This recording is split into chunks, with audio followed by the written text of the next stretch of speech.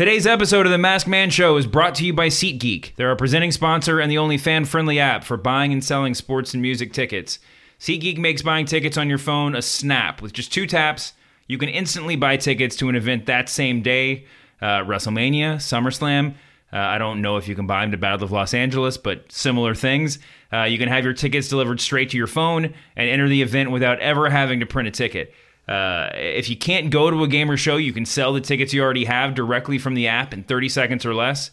And with SeatGeek, there's no guesswork. You'll know exactly where you're sitting, what you'll pay, and whether or not you're getting a good deal all right from your phone. I know I have the seats that I have to sit in to watch pro wrestling. You got to be right there, like 10 rows up on the camera side riser. You get the perfect view, and you can do that on SeatGeek.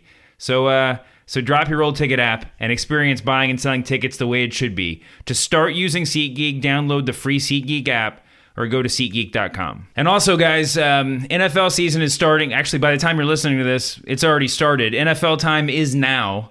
If you're ready, and you know that I am, check out BetDSI. That's BetDSI.com. They've been in business for over 20 years. They're a top-rated business. They're safe. I play there myself. BetDSI has a beginning of the season special. It's a free $25 to try the service when you use our code BSPN25. That's BSPN25. They're also offering a 100% bonus on your first deposit.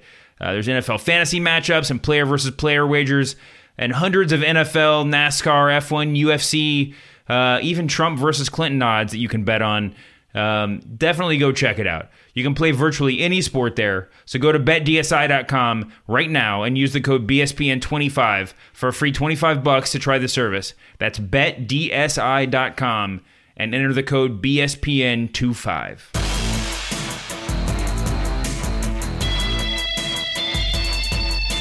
Welcome to the Masked Man Show. I'm David Shoemaker. I'm here with Steve Kazee. I'm here with Joel Solomon. How you doing, guys? Good. Good, man.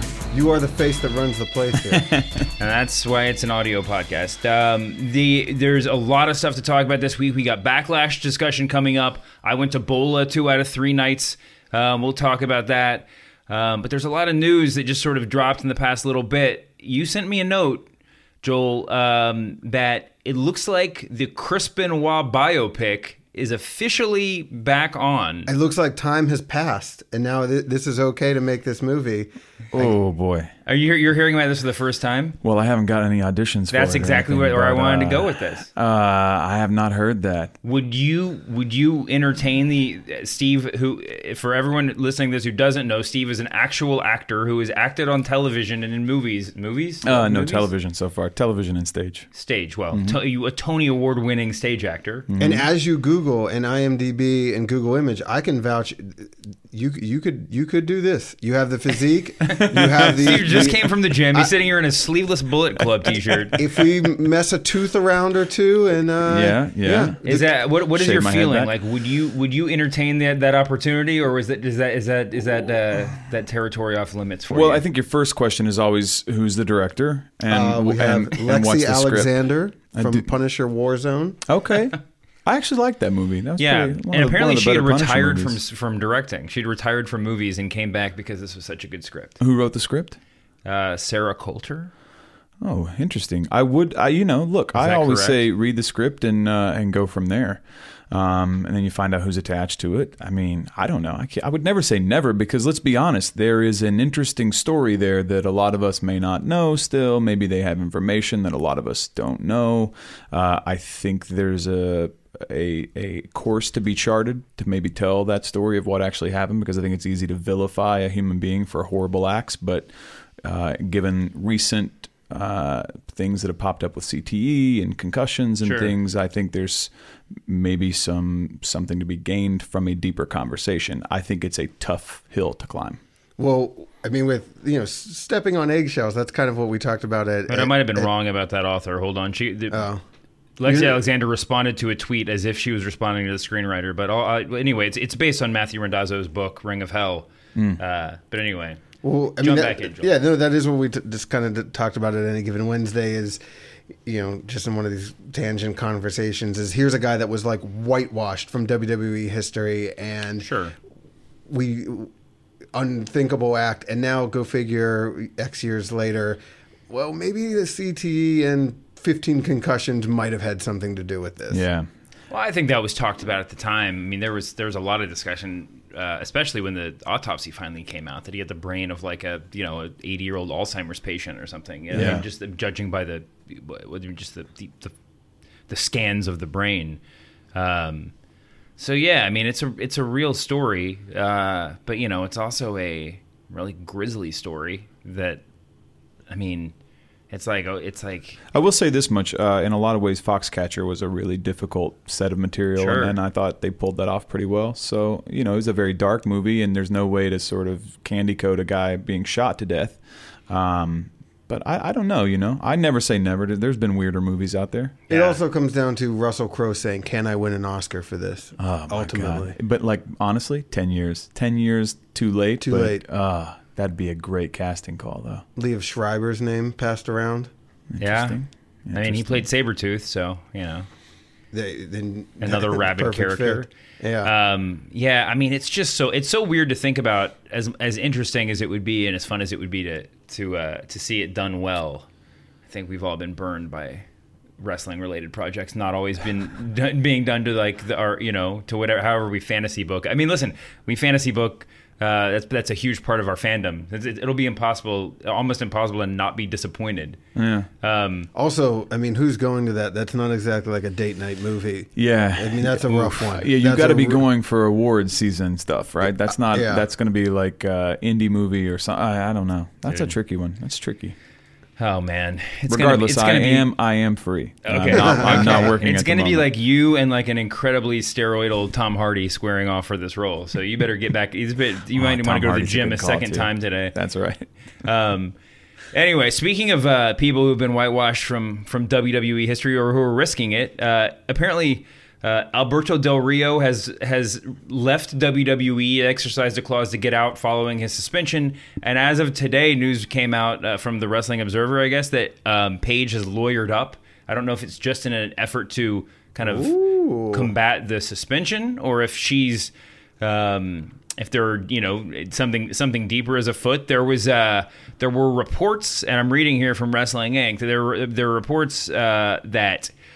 On MLW radio that Mark Carrano, WWE backstage presence, had approached Paige and Del Rio separately and harassed them about their relationship, and they split them up on the brand split to try to get them apart.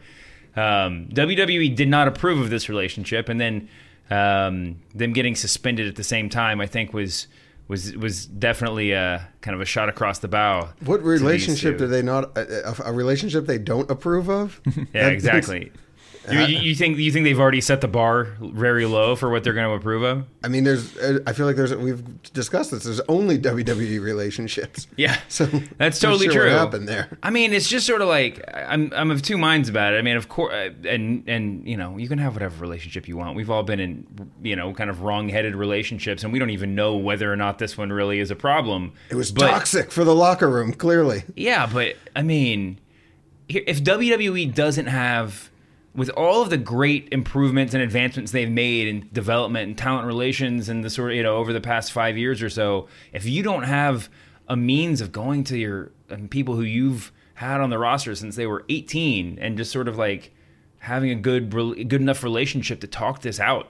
I mean, not to necessarily get them to break up, but just to get to a place where we're all comfortable with this. Yeah. It sort of speaks a lot to the backstage culture outside of this relationship, I would think. Well, yeah. I think that you're sniffing even this much of it must mean that on that base level, the backstage level, it must have been something really powerful, because with us being able to speculate about it, that's enough that has leaked out that we can sort of piece together. So you can imagine what the real story is happening. For sure. Usually they would use it for a storyline. Right. Maybe this is a storyline. Well, good morning. Look at you. This is... go ahead. Yeah. Everything's a storyline. Well, no, I mean, who knows? Maybe Del Rio, that was, I don't know, like poisoning Paige or just getting... Literally poisoning her with illicit drugs. Well... enough to get her suspended. Yeah.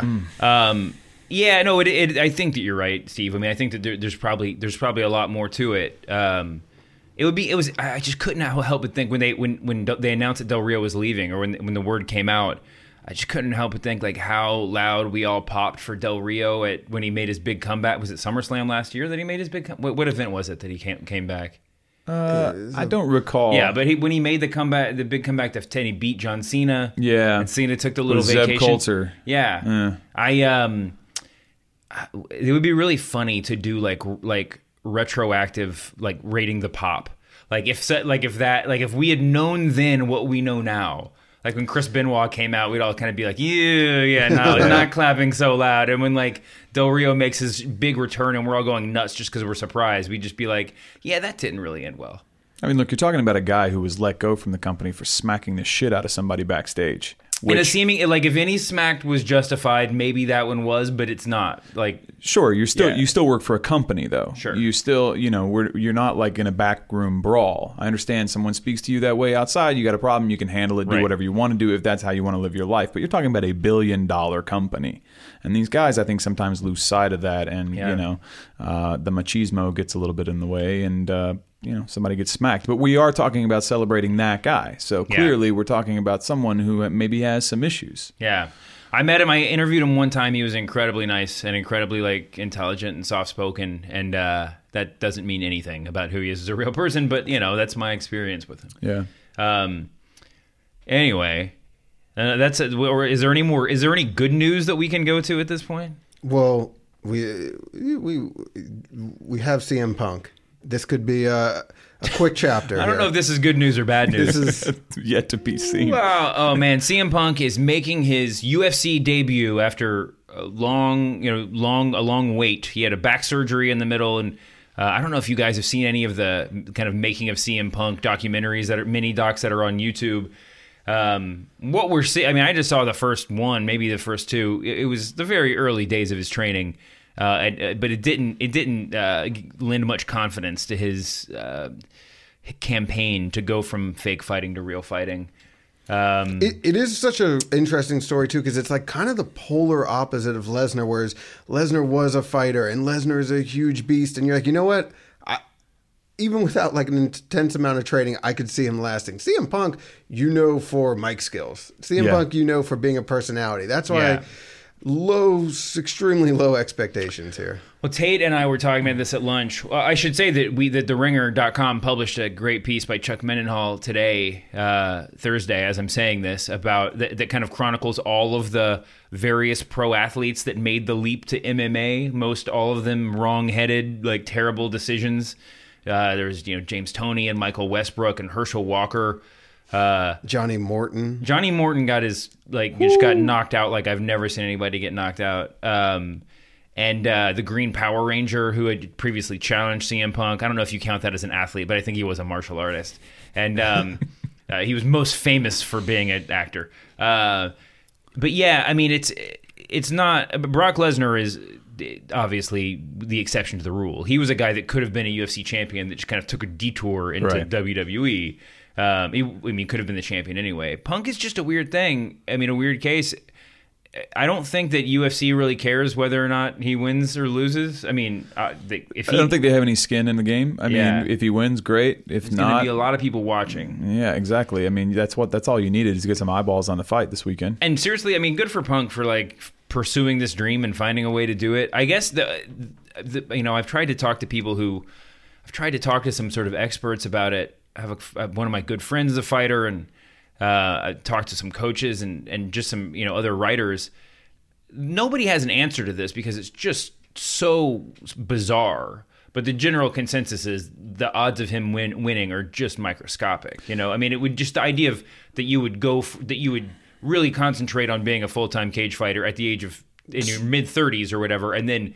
And that anything could come of that is almost impossible. I feel like the UFC actually has more riding on Mickey Gall winning this fight than they do CM Punk winning this fight, because Mickey Gall is an up-and-coming fighter who's going to be a big deal at some point. I mean, he's already made quite a name for himself. 24, younger. Yeah, exactly. Yeah, I mean, he's got a big. I mean, right. I mean, that was. So you get all these eyeballs on that guy, and he ends up beating CM Punk, and boom, he's on to the next level for your company. Mendenhall referred to it as the CM Punk sweepstakes. I mean, it's whoever wins this this fight is going to emerge a star, and the odds of CM Punk winning are so low that like everybody wanted this fight because you could just come out a million times more famous than when you walked in. Yeah. Well, what's a win for CM Punk for you if he gets out of the first round? I think if CM Punk gets out of the first round, I mean, like the real moral victory, if we're going to assume that he's not going to win, if he survives, if he just gets his face beat in for 3 rounds but makes it through 3, that's top.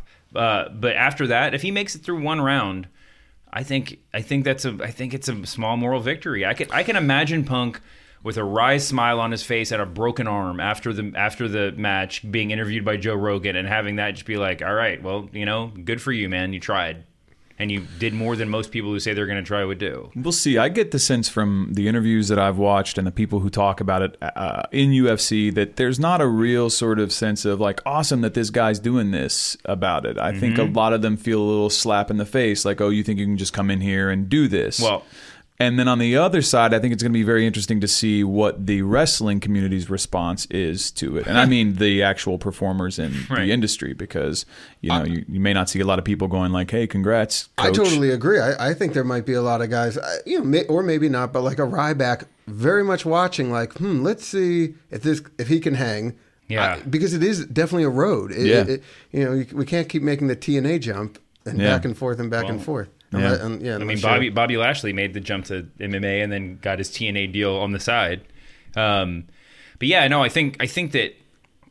I mean, listen, the only way I'm going to give Punk the benefit of the doubt, like there is a way that he wins.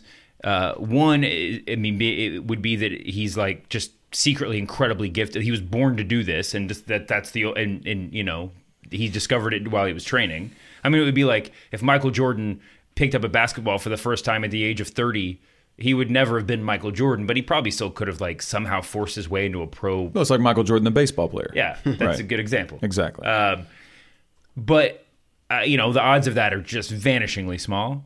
The other thing that I'm actually really interested in, because we don't really have any frame of reference for it, is if you go to one of the best gyms in the world and you train for a year and a half with the sole purpose of not embarrassing yourself, is the level of training high enough that a relatively athletic person can look like a reasonable fighter in a ring after a year? Sure, but the 24-year-old guy who's been training for the last 5 years, who has actually been doing this for a while, is stronger and faster than you already. You're almost 40. Like, there's a lot of problems with that rationale. I mean, it's going to keep him probably alive. Like, you and I would probably die within the first 5 seconds of, like I said, I could run away from McGregor for at least 15 seconds, but at some point he's going to catch me and beat the hell out of me. I don't care how big I am to him. Yeah. And that, it was very interesting. Like, that's kind of like what Jay Glazer echoed when Bill interviewed him, that you can't train for when the second that door closes, the bell rings and someone's trying to kill you. Yeah. Like, we're not training in a gym anymore. We're not just have mask on and people that can break it up. That, even just thinking of that makes me want to. Well, you saw it in Diaz McGregor. Run. You saw that in Diaz McGregor. They were aghast after the first round, both of them. They tried to murder each other in that first 5 minutes, like murder each other. It's a crazy sport. I would never do it. It's really nuts. I'm just going to mark out when I see AJ Lee. I'm just going to be honest. That's why I will watch. I actually would like her to start fighting. Bingo. Yeah, I mean, they have some of those women's weight classes, the straw weights and stuff. Like, she'd probably fit right in. Maybe. But yeah, it's going to be. Although those girls, those women are scarier than most of the guys 10 times their size. I mean, they throw cinder blocks, man. They're crazy. So this Saturday will be, a very interesting night, non-wrestling night for wrestling fans. Yeah. I mean, I said on the podcast before, I was at SummerSlam, and then a bunch of people ran across the street to a bar to watch the Diaz McGregor fight, and when that CM Punk promo came on, the crowd went nuts. I mean, that was like one of the biggest pops of the night, including SummerSlam, and it's I don't know. It'll be interesting to see what happens and what the general vibe is. I just think I worry that too many wrestling fans are just have talked themselves into the thought that Punk might win and are going to be disappointed. I'm curious to see how many people, WWE folks or wrestling folks in general, are actually at the fight. Because I feel like maybe, does Heyman go? Does Lesnar go? That's interesting. Yeah. It's like, what kind of crossover do we have? Because that relationship is... What if he had a whole faction, bueno. like the, like wrestling? Like, how did they get in here? It's like, well, they bought tickets. You can't say no. And Daniel like Bryan Vince gets suspended for sitting going. front row. That would be Vince just staring daggers the entire time. That would actually be worth the price of admission right there. Yeah. But yeah, I guess Colt Cabana won't be there. Apparently, they're fighting now. So this is like summer. I mean, this is the summer of wrestling, of just terrible Feuds. wrestling rumors. Oh yeah. I mean, who knows if they're true? But it's just fun to imagine these things. I don't know, man. I got a lot of other. I mean, is there? We'll talk about the Cruiserweight Classic next week because we got a lot of other stuff to talk about. But Zack Sabre Jr. Had a really great match with a really cool finish that people were going ape for. And I saw Zack Sabre Jr. wrestle this weekend at the Battle of Los Angeles, PWG's Bola. I saw a bunch of awesome wrestlers wrestle this weekend. I really cannot recommend...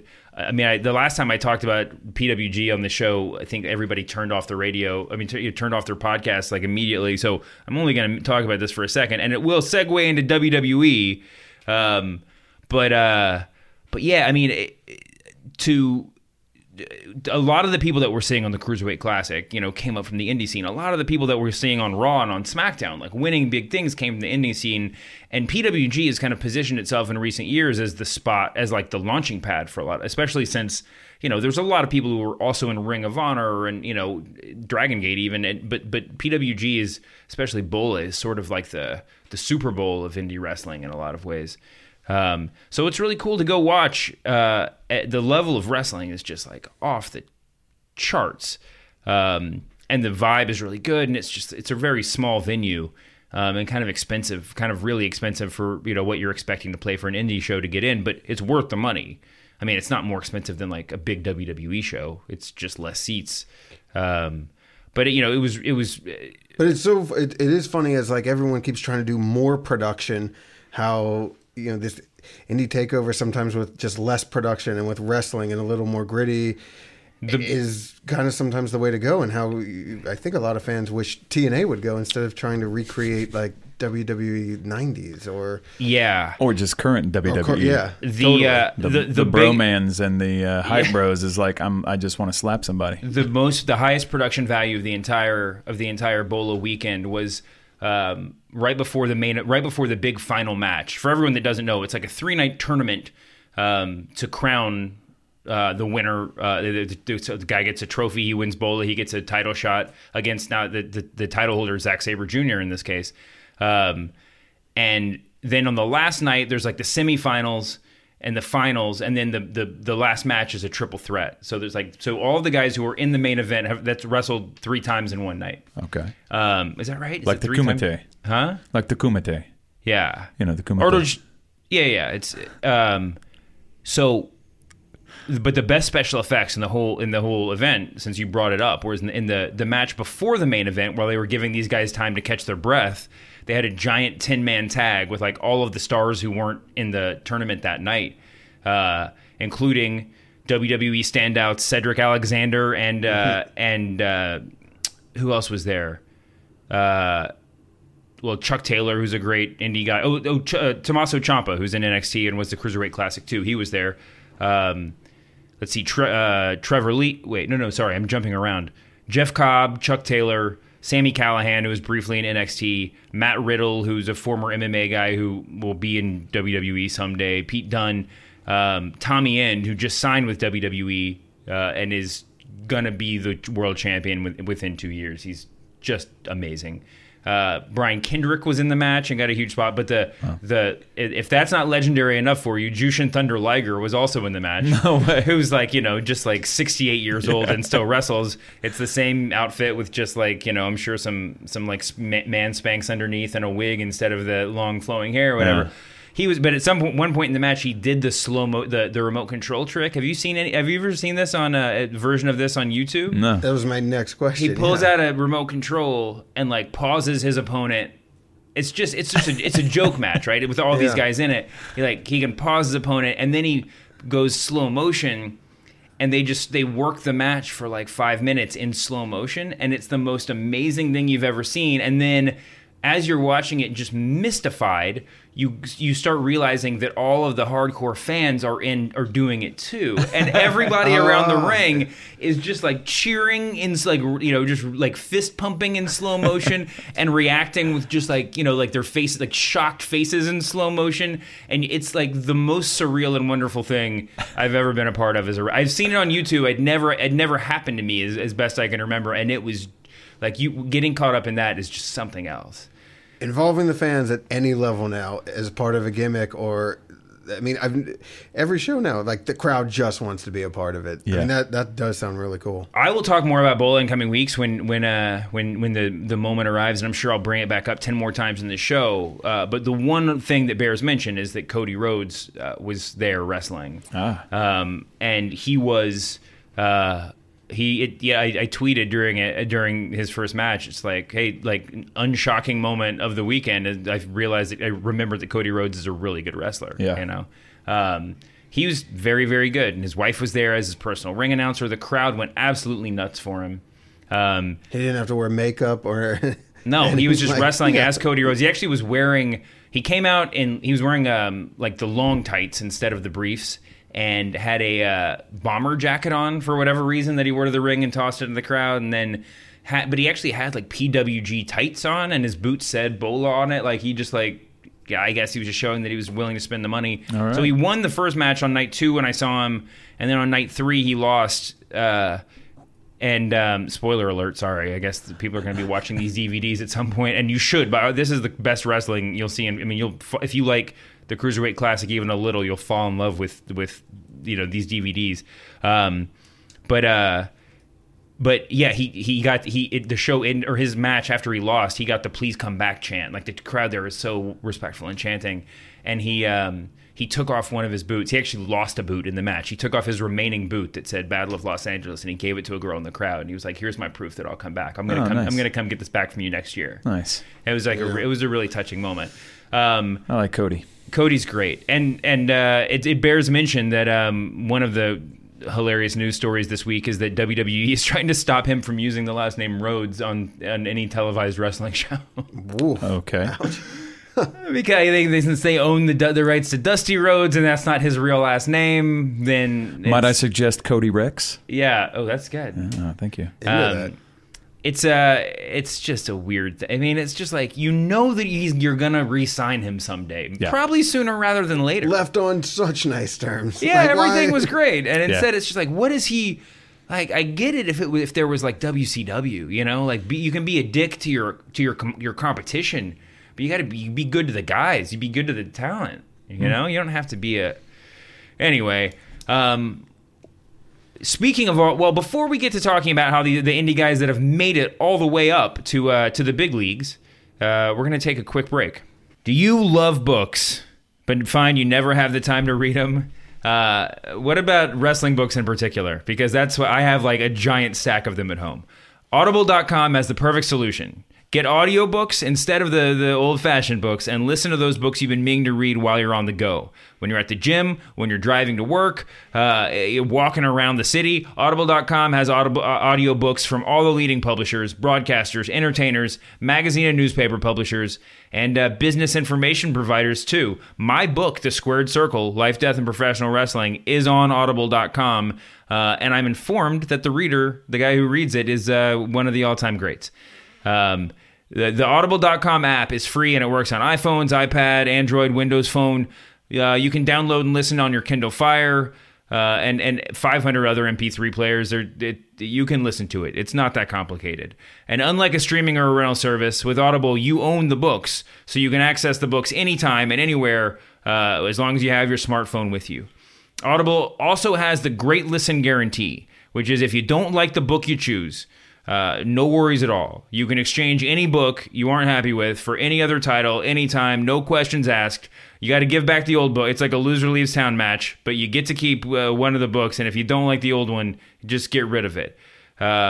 like I said, my book's available from there. There's a bunch of other cool books on there that you'll definitely love. And just for listeners of the show, Audible.com is offering a free 30-day trial membership. Go to audible.com/masked, that's MASKED, today and start your free trial. Again, show your support for Channel 33, for The Ringer, and most importantly, for yours truly, The Masked Man Show, and get a free 30-day trial at audible.com/masked.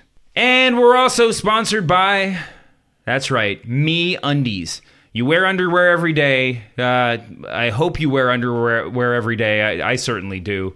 But it's time to try something better. Me Undies has created the world's most comfortable underwear with a special blend of fabric that's 3 times softer than cotton. I'm wearing them right now. I can attest to this. And when you feel awesome, as the Miz would say, from the inside out, you look good too. No one can see the underwear, hopefully, but they can see how good you feel. When you upgrade your undies game, everyone wins. Life feels better in MeUndies.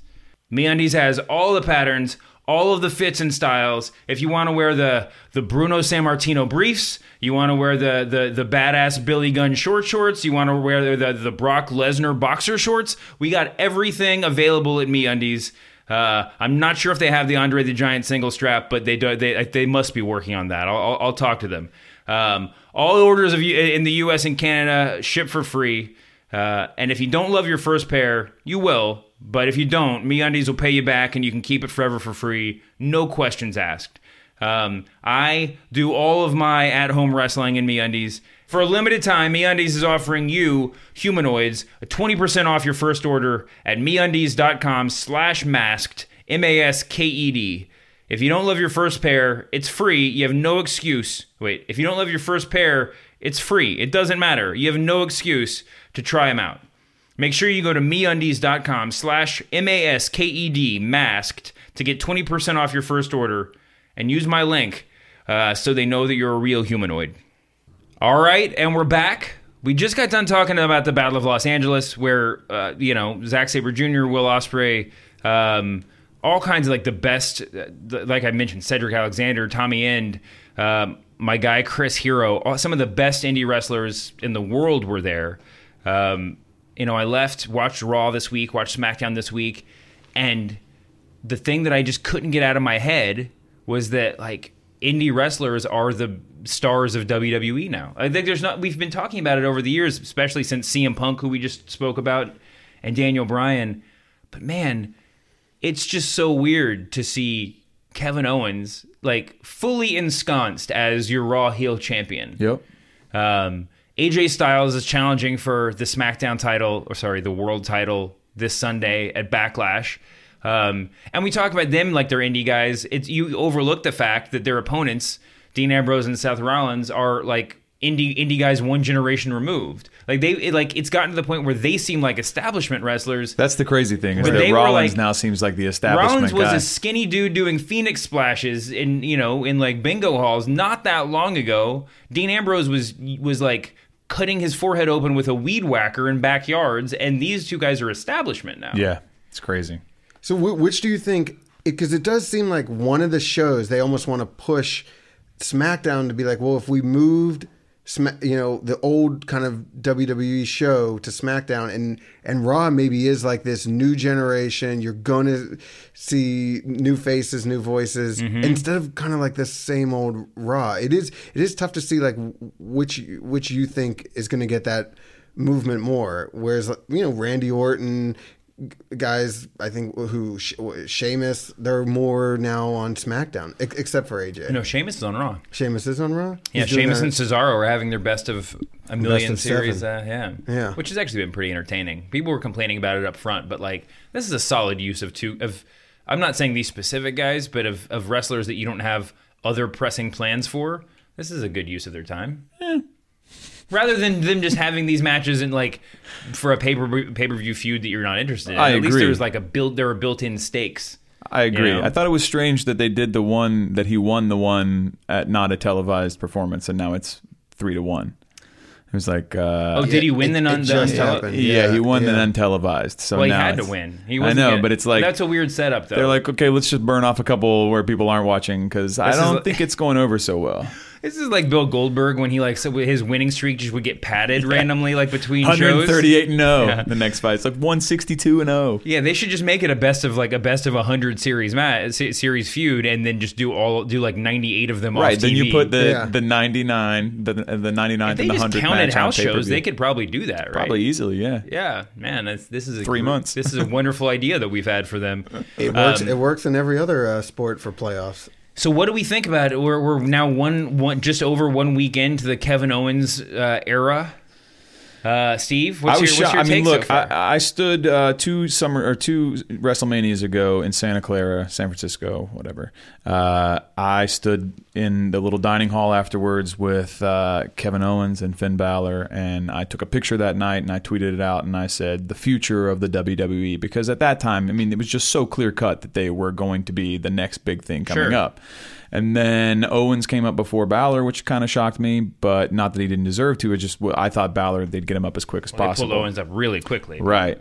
I think it was right after that WrestleMania, I feel like. It was pretty close after that. So I'm not shocked that he's got the belt. I thought once Balor lost it, it would go back to an establishment guy for a little while. Sure. And again, not that Rollins is establishment, but it's enough of an establishment. He's this John Cena-style safety valve at this point. Yeah, so I was pleasantly shocked. And I've said on this podcast, I think Owens is the best heel we've had in a very, very long time. He just understands how to be a heel in this generation, the social media generation. He knows how to play all those angles, and he keeps it alive. But have you ever seen him live? I mean, he just talks to the crowd for the entire match and just picks people out and just so good live. Yeah, it's a perfect combination for, in my mind, a perfect heel champion. I was really excited to see a Triple H promo on Monday. We didn't get one, but I wasn't disappointed because Owens picked up all the slack. That line that he had about where he said, the fans were chanting, "You deserve it," and he was like, "And you're right that I did," but they were stepping all over my moment. There was nothing that is how to how to go from face to heel, or how to cut off the face turn that the audience is trying to force on you. In one line. It was just so masterful. Yeah. The suit was I definitely didn't see that coming. Oh, it was so good. And it's interesting how WWE with these long storylines that drag out, we're going to make you wait for it, and how Finn Balor's injury, when they had to scramble and you know what? Let's just do this. Let's see how this happens. Yeah. And how many good things came out of it. Yeah. How, especially now with Triple H, what's going to happen there with Mick Foley, or I ran by you. Does this mean we're going to get Shane versus Triple H eventually, or does Stephanie have to make a choice? So much good came out of this. Oh, and by the way, you're still going to have Finn Balor coming back in a year. Right. Oh, yeah. I was just literally lying in bed imagining this. This is my wonderful life. For some reason, it was just occurring to me last night, just if Finn makes his return at the Rumble, if that's number 28 is the demon entrance. I mean, we don't the 99% of the fans still don't know who Finn Balor is, but that would be the greatest moment. It's the idea. This is the terrible, wonderful thing about wrestling is that getting hurt and coming back from being hurt is the coolest thing you can ever do. Yeah, well, and under such legendary circumstances. I mean, the dude threw his own shoulder back in the beginning of the match, finished it, won the belt. Just sort of adds to the mythology. And he's going to be just fine. He's going to be just fine. Dean Ambrose, I'm not sure. My God, nothing makes I feel anything more tainted now than just we'll put it on SmackDown and it just doesn't. Let Dean Ambrose chew through it for a couple hours. You mean just the belt itself? Yeah, the importance, the significance. I find it really odd, just based on what we've seen WWE do over the past 10 years, that they put that world title onto SmackDown. I get why they did it for immediate reasons, right? You want to validate SmackDown. Right. You want to make that brand look as big. But to put the belt on SmackDown, then create another title that just is clearly meant to be bigger, and it's on the bigger show. But the interesting thing to me is that the legacy of both the WWF title and the WCW title functionally are now stuck with this world title on SmackDown that is clearly the second tier belt, right? The 100 years of wrestling history, whatever, they're both connected to that belt. And they were making a big deal about that when they unified it not that long ago. Yeah. It's interesting. I love what Miz is doing right now. And when Miz is saying this is the most important belt on the show, you're making it for sure. Yeah, no, you can talk about who wrestled for the Intercontinental Belt, 20 years ago. Yeah. 20? Has it been? Yeah. Wait, can we go back to this indie thing for 1 second? Sure. So I was thinking about this the other night, actually, because my Wednesday nights now are like NXT, Cruiserweight Classic, and thank God Lucha Underground was back last night. Mm-hmm. I'm like, can't get enough Lucha Underground, man. But I was thinking about the idea that like I feel like it's always been a sort of like indie pipeline, right? But we just didn't have as much access to it back in the 80s and the 90s. Like, Terry Bollea was not... He didn't just decide to go be in the WWE. That's a good point. Or the WWF at the time. So I think, it feels like a very indie fresh time right now, but I also think we're also in a very sort of indie hip post-modern hipster culture where it's like, almost cooler to watch Lucha Underground or go to a PWG show if you're a wrestling fan. Sure. Which I think is actually good for the business because you see, it's like college sports, man. The guys are trying to make money, so they're going to work super extra hard. These guys are trying to get up in a spot, and so I think that's why you see all this creative innovation and like, let me be the new fresh thing and have the cool fresh move, and they're just really talented guys. Yeah. But it's changing the face of the industry. I totally agree. I mean, I think it is. I've said before that like Lucha Underground is, as much as I love it, like it wouldn't be as much fun without WWE to compare it to, right? Right. Like it's the fact that it stands out, right? And one of the great things about most good indie shows that you'll go to, but PWG, is the one I went to this weekend, is they have this mix of just insane athleticism, like the really serious matches where guys are doing things that no human should do, and no, you didn't think a human could do, right? But in a grueling, these grueling long matches, like I said, guys wrestling 3 times in a night, and just really cool stuff. But also combining that with a level of comedy that like WWE can't get there either, despite even with when they have Santino Marella or like whatever Eugene.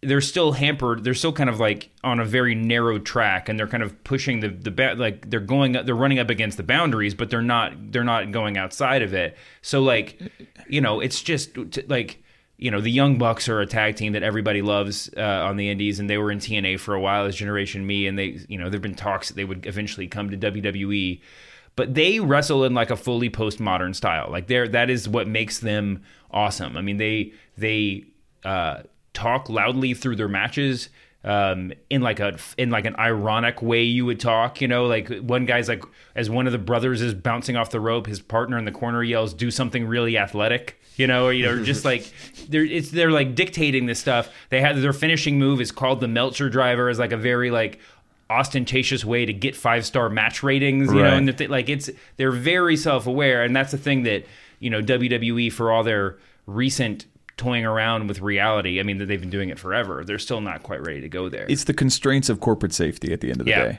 Like the WWE, as much as we sometimes forget, is a multi-billion-dollar corporation. So when they lose big. And so you can't have the same sort of boundaries, or lack of boundaries, I should say, that the indies do.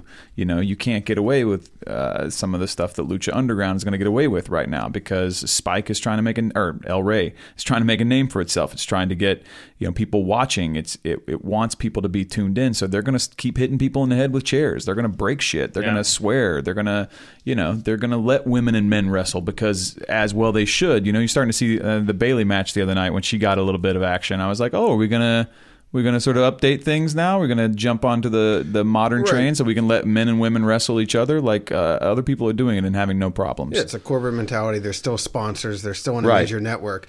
But there's like things they could do. You bringing up at the indie show where you saw the remote control, which sounds hilarious. If that was a gimmick in the WWE, they would run that into the ground. Yep. And like that, even the New Day stuff and Enzo and Cass stuff, right now. Guys, don't leave them out there hanging 10 minutes to do comedy. Yeah. These guys, you brought them in to be wrestlers. They're not Jimmy Fallon. And now you're leaving them out to dry for 20 minutes to do bits. Yeah. Which is, and it's kind of brutal sometimes. Well, I'm going to throw this in before we move on, but as a Lucha fan, you'll appreciate that Pentagon Jr. and Phoenix were a tag team over the weekend and fought fought the Bucks for for the PWG tag titles. Nice. They were so over. Like, they were the biggest, like, Phoenix and Pentagon Jr., like, might have been the biggest baby faces in the house, and I don't think they were supposed to be. People just were, like, everybody there is such fans of Lucha that it was just, they were great. I was more excited for the season premiere of Lucha Underground last night than I should have been as a 40-year-old man. I mean, I was jumping, and the fact that the Honky Tonk Man is in the first little, like, bit with Dario Cuerta, I was like, oh, my God, you got the Honky Tonk Man? Like, Yeah. I'm all in. We We got to do a Lucha Underground deep dive in like week 3 or week 4. Bring me in, man. I will for sure. But you said, you were just talking about hanging people out to dry. Mm-hmm. I want to get a little bit into a Raw, some stuff that happened on Raw, but they hung Sasha Banks out to dry. True or So false? bad. So glad you brought this up, because, man, you've given her everything, and now, like you actually even said this weeks ago, like, be careful. Let's not push her too fast. Let's let her mic skills get better. And now, oh no, you're letting her hang there out to dry. Exactly. Yeah. The whole night was so weird. The whole episode? I'm saying just even focused on her. Like the tweet, I've got bad news, and sort of everybody immediately speculating on a retirement and injuries and all that. I thought that part was brilliant in the sense of like promoting what you're going to try to get to on the show. But you better have a payoff for that. And it better be better than Dana Brooke running out. Yeah. Like, I'm sorry, but where is Charlotte? I mean, she's going to be wrestling Bayley for the championship. I mean, I don't know this. We're setting up a Sasha Banks Dana Brooke feud now? Like, I was very confused. Here's where I just assumed that Sasha, didn't they say Sasha was getting her rematch? Am I crazy? Maybe. I'll be honest with you. By that time of the night, when that all went down, I sort of waited for the bad news, and it was Dana Brooke, I got very angry and just turned the television off. I think it was the bad news was intended for Charlotte, but she was not there. But okay, so that part of it makes sense to me. That's kind of a funny thing. I got bad news. The bad news is for you. Whatever. Right. Yeah. But nothing read under that light. Nothing that Sasha said makes sense. Nothing. Like it wasn't like you can take this 2 ways.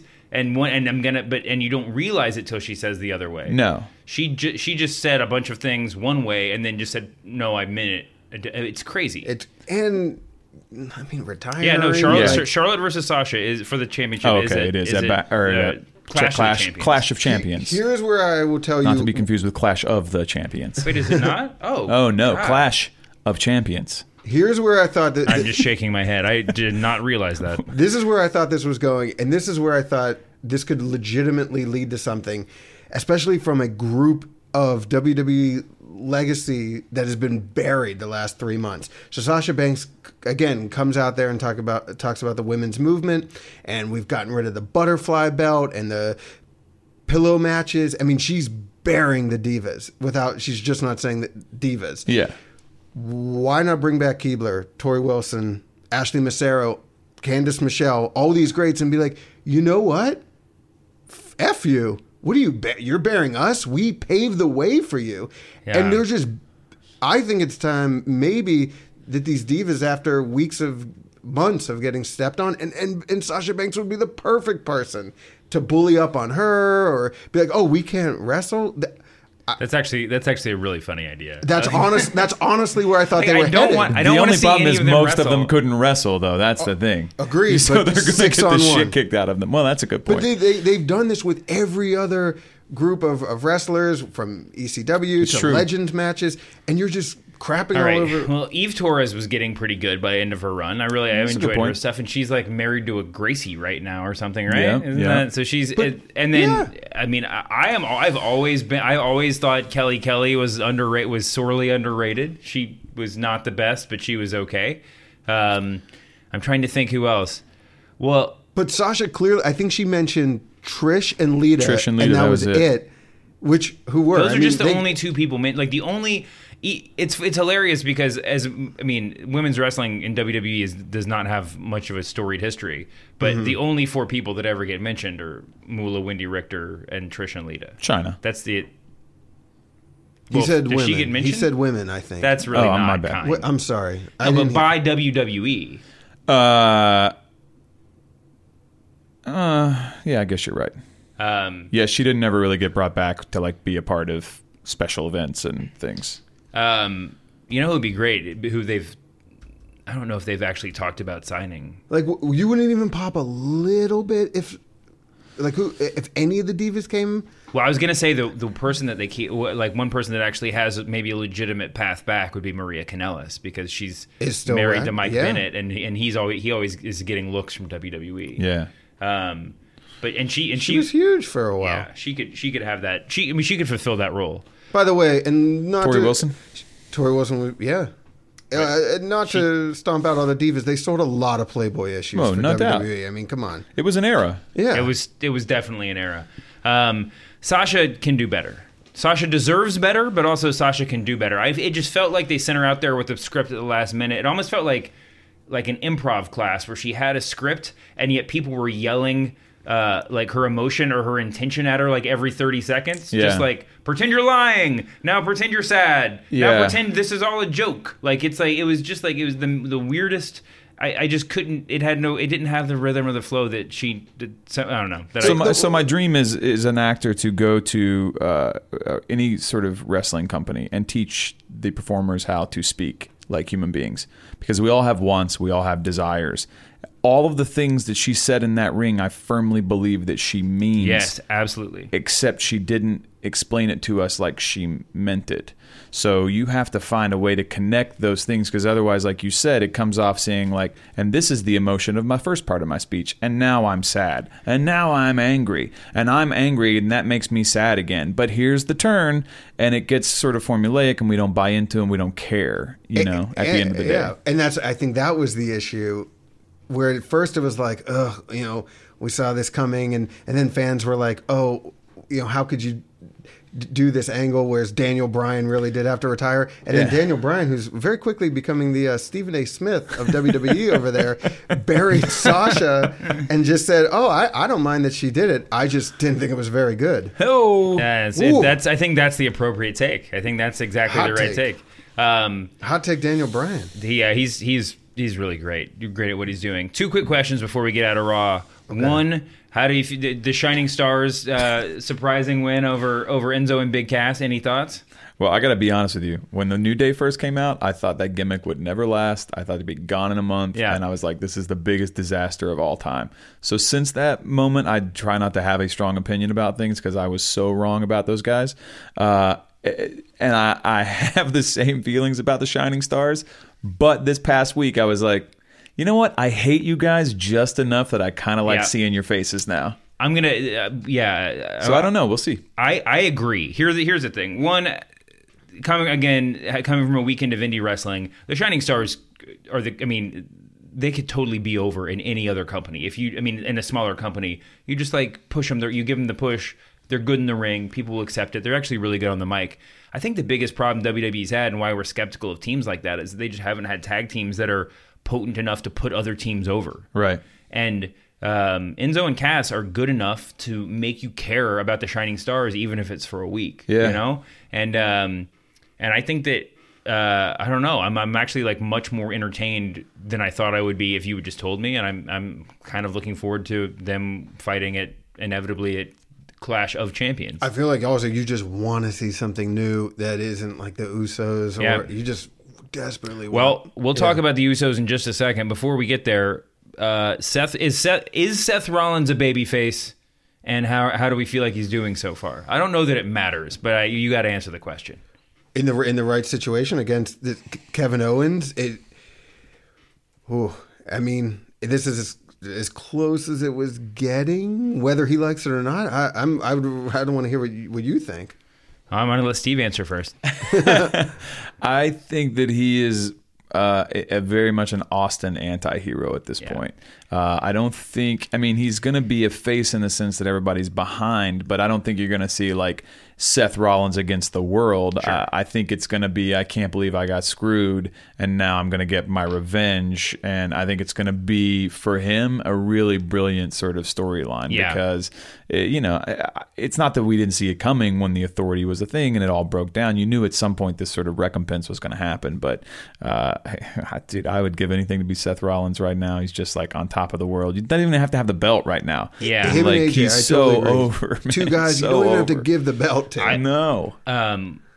I might be crazy. I only watched that main event, or sorry, his Raw match one time. But the vibe that I got was that he was trying really hard to keep playing heel, like on his way to the ring with a lot of the pre-match stuff. I think that if I had to do some armchair psychology, I think he very much did not want to look like he was turning babyface because he knew that would water down whatever he's It's coming, right?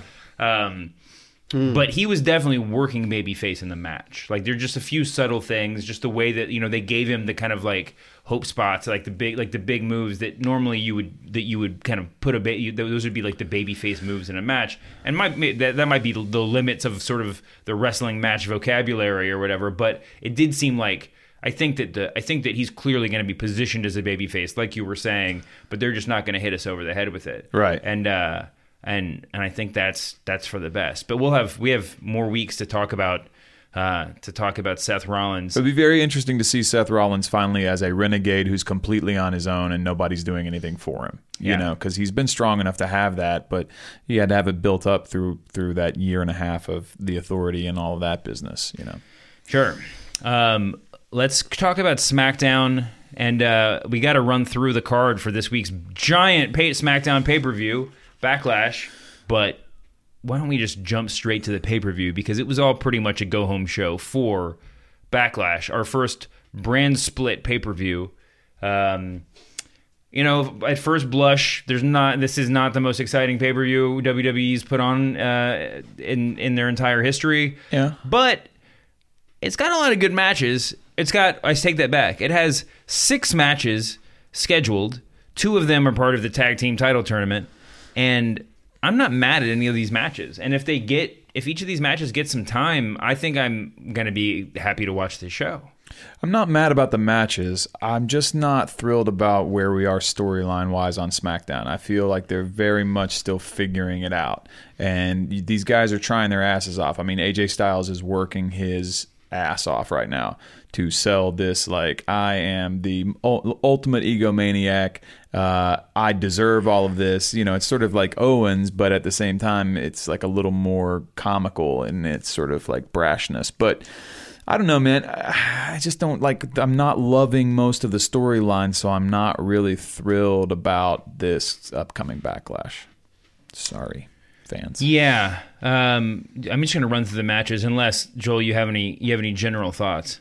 No, I mean it's quick. This is what's going to happen now with these pay-per-views. It's not a lot of time to build. Yeah, I mean, it's not great for them to be the first one up right after the split, and you have such less time to prepare. Well, and so many storylines got jacked in the middle. Yeah, I'm tired of Bray Wyatt brainwashing people or trying to brainwash people and then losing.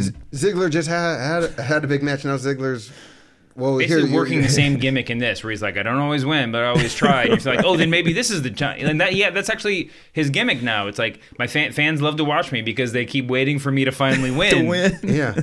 Also, his whole promo was like, well, if I don't win, I'm maybe going to do something else. Like, that was his whole promo at ringside the other night. I was like, this is not very great. strange. So we got the Miz Dolph Ziggler, which is actually going to be, I mean, the history of friends working matches together is largely good, right? Yeah. Like, people, especially in the modern era, you try to put each other over. I think that could be the low-key sort of match of the night. Yeah, I think so too. Orton versus Bray Wyatt, which I would love to. I can't wait to see those two guys wrestle. I can't help but think that, like, this is going to be a sort of schmozzy, lesser version of this match, setting up them fighting again in a month or whatever. Like, I'd rather see that because we haven't had a proper build for this one. Yeah. Like I said, I'm a little over the Bray Wyatt. He literally now, for like 4 guys in a row, has come out and said, hey, follow the buzzards. I'm going to take you home. Yeah. You come, I know how to fix your brain. And then he gets the shit kicked out of him. And then he picks somebody else and it doesn't work again. I mean, what do we got? He had Ambrose. The New Day, which just got completely cut off in the middle. Well, he succeeded in brainwashing Daniel Bryan briefly. By the way, when is the Wyatt brothers just going to get Bo Dallas? Like, that seems like such a natural. Bo won a match on Raw. This might be the no doubt, crazy. Yeah, it made no sense. Still wearing Social Outcast gear, by the way. Yeah, and fan used like Cody Rhodes' finisher, didn't he? Like that was maybe the first shot. I did like whatever they were doing, like the sort of like creepy. It was a lot creepier Bo Dallas this time. Like it was almost like brainwashed. Like I've snapped a little Bo Dallas. Here's the thing. That Social Outcast gear is, well, the team logo is terrible. If you're going to push him, you got to put him in some different tights. Yeah. And as much as I understand why they went to the kind of old singlet, he's put on a little weight. Yeah. I think that you just got to put him in the briefs and let the weight be the character. Just make him be just that. If you want him, if he's going to be kind of scary, or not scary, but darker heel, I mean, there's nothing scarier than a guy in briefs with like a belly and love handles who's just like all just totally proud to be that way. But yeah, so the one thing that Backlash has going for it, as far as being the first brand pay-per-view out of the gate, is that they have matches for their new tag titles and their new women's title. Right. Right, the tournaments. Yeah. This is a lot. It's a lot of titles. SmackDown should have their own. The divisions in both cases on SmackDown are probably the weaker divisions compared to Raw. I am kind of excited about a future where like WrestleMania is like UFC 200, where it's just like all title matches or like number one contender matches. You know. I'm not that all depends on execution, obviously, but who do you think? In the women's side, we have Alexa Bliss, Becky Lynch, Carmella, Naomi. Man, Naomi's been great. Natalya and Nikki Bella. They're all getting really good looks on SmackDown. Yeah. What's your pick, guys? I am actually. I have a feeling we're going to see a Nikki Bella resurgence for a bit, because I feel like you need to put some legitimacy behind that belt for a moment. I don't know that Becky Lynch is sort of ready for. It's not that she's not ready for it, but I just don't know if the storyline is ready for her to have it yet.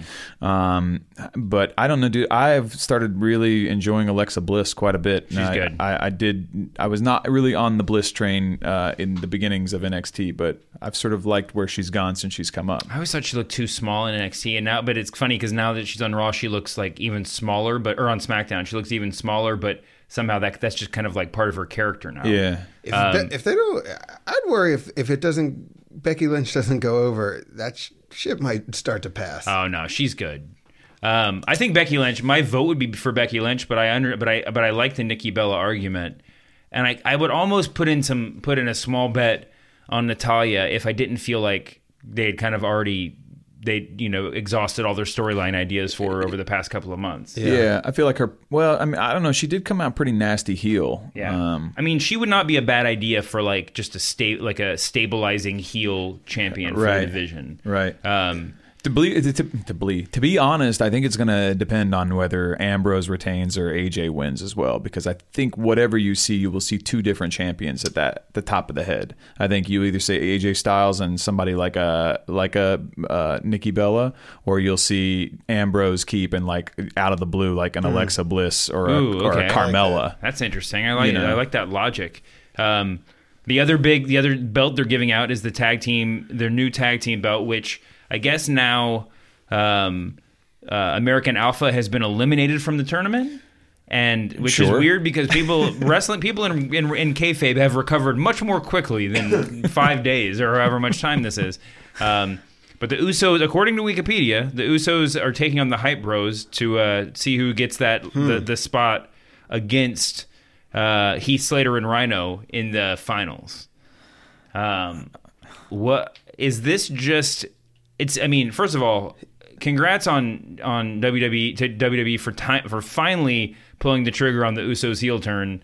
It gives me faith that they've not forgotten that everybody can turn heel. Yeah. Heath Slater's family though needs a show. I mean, how many brothers and sisters? It's amazing. Kids were front row. Yeah. So good. It's the new Ravens flock. It's just it's an endless supply of like redheaded children. That's a TLC show for sure. One special day, someone had a tin of peanut butter and a piece of chocolate fell into it, and they decided to not throw it away and eat it. And I feel in many ways that is what happened with Heath Slater and Rhino, because that is not a combination of human beings I would ever want to put together, but it is working on like next level status. Like those two guys together, it's so good right now. It's really great. I mean, and some of the best tag teams in wrestling history have been kind of oddball pairings. Yeah, right? for sure. And when was Rhino going to start being like the politician? Like they're going to. He's actively running for office, but I don't think he's going to win. No, I don't think he's going to win. But he's not going to. They're not going to mention it, or kind of like. Would you prefer that Rhino wear like a suit? I think it's like he's putting up signs in the ring. Yeah, legislation like, backstage. That's not a bad idea. Yeah. If you don't stand for the anthem, like we need. No, I don't know. Actually, I backtrack. Let's stick to peanut butter and chocolate. Yeah. Stick to sports, guys. The fake sports. So, what do you think? I mean, is this are they just setting up the heel Usos to be the champs, or do we think Heath Slater and Rhino are they? I mean, they listen. They've done a cool job of like giving a lot of spotlight to American Alpha. I think if you asked me 3 days ago, I would have put all of my money on American Alpha to win because of the way they've been hyped. But even just like setting aside that, let's say that they were still viable to wrestle on Sunday. The Uso heel turn and just the steady progression of Slater and Rhino, like those three teams are all suddenly like very valid tag teams. Yeah. And you've given Heath Slater like a sort of a storyline trying to get this contract, but it's just, I don't know, as the tag team champions, they're the first belt you're going to give those guys. I don't know. I don't know. I just think I like it, man. I've always liked the idea of the kind of random tag teams, especially if they were just like, who, you get to be the first person to hold this belt. Maybe they could do a little bit more old school and go like, you win this tournament, you get the belt and $100,000 or something, and then you see, whoever, like the Miz is like, maybe I'll just find a partner and wrestle twice that night. Well, Dusty Rhodes tag team challenge, you had Finn Balor and Samoa Joe, and it, it was like a weird pairing, but it worked out really well. They won the tournament, so and you can use that to do to push storylines in other directions. Dude, I would love it if Heath Slater and Rhino win. I don't think that's the way it's going to go, but I would love it. Why not? They're going to be on TV regardless. I mean, Heath Slater is the star of SmackDown at this point. And then last thing, Dean Ambrose versus AJ Styles for the title, for the world title, the most important belt in professional wrestling history. Do you think AJ is going to get it? Is AJ gonna go from indie wrestling to King of the Mountain in a calendar year? This is a tough question. The first time you give it to AJ, I just don't think it's going to be at Backlash. I just don't think.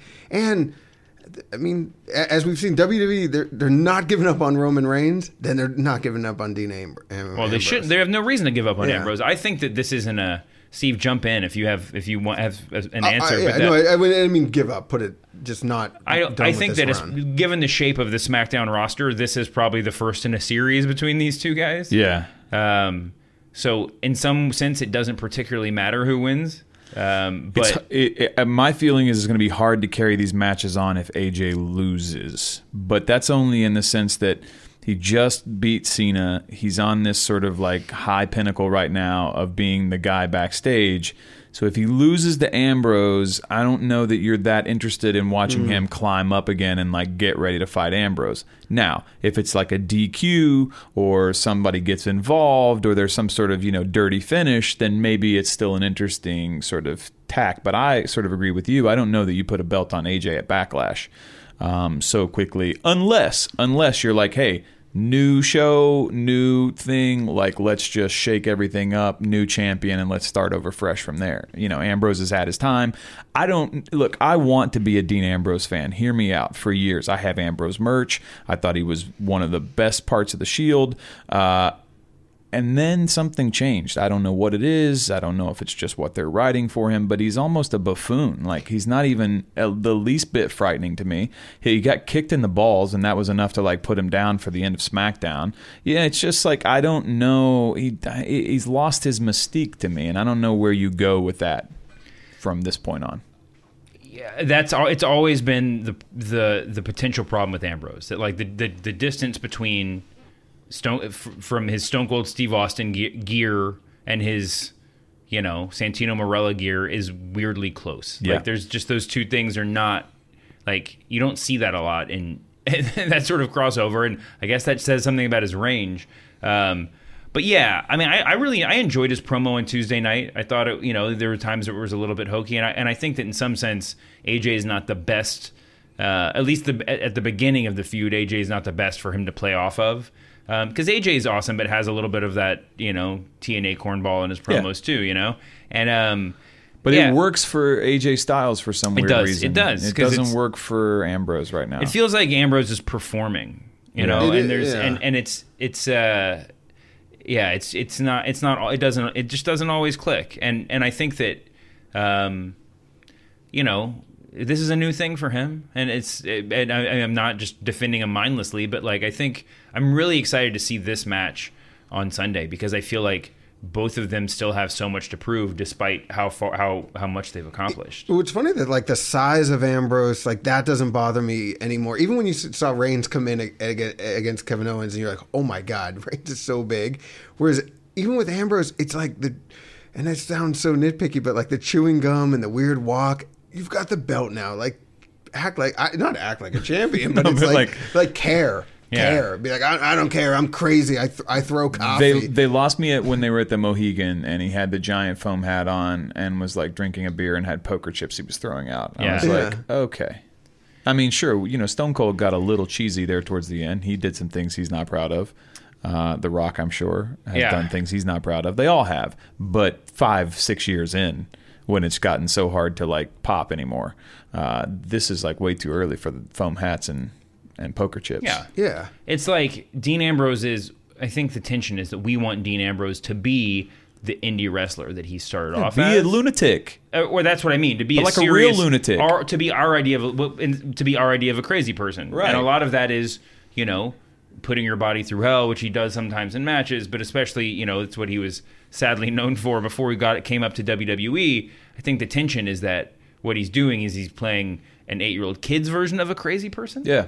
Where you wear funny hats and knock things over. Yeah. And that's not, those two ideas can coexist, I guess, but they still haven't found the exact right gear. Stone Cold would drive an ambulance through the back thing, pull it up to the ring. Dean Ambrose would drive an ice cream truck. To be fair, Stone Cold drove a milk truck, I think, at one point, right? Beer truck for sure. There were a number of beer trucks. Yeah. Basically, anything that they could be driven up the aisle was driven by Stone Cold Steve Austin. But yeah, Ambrose is definitely the ice cream truck is always in play. But having said that, I know I'm on the minority opinion there because he still pops like crazy. People still love some Ambrose. I mean, AJ and Ambrose might be the two most popular people they'll have fighting, over and for the rest of the year. I mean, they both just get such big reactions. A lot of that, I guess, depends on how the crowd reacts to Seth Rollins as he continues on this journey. Anyway, Seth Rollins may or may not be a babyface, but you two are. Thank you for stopping by to the biggest baby faces in the podcast business. Everybody listening to this, you're baby faces in my heart too. Enjoy Backlash this weekend. Enjoy the real main event, watching CM Punk get his face punched in.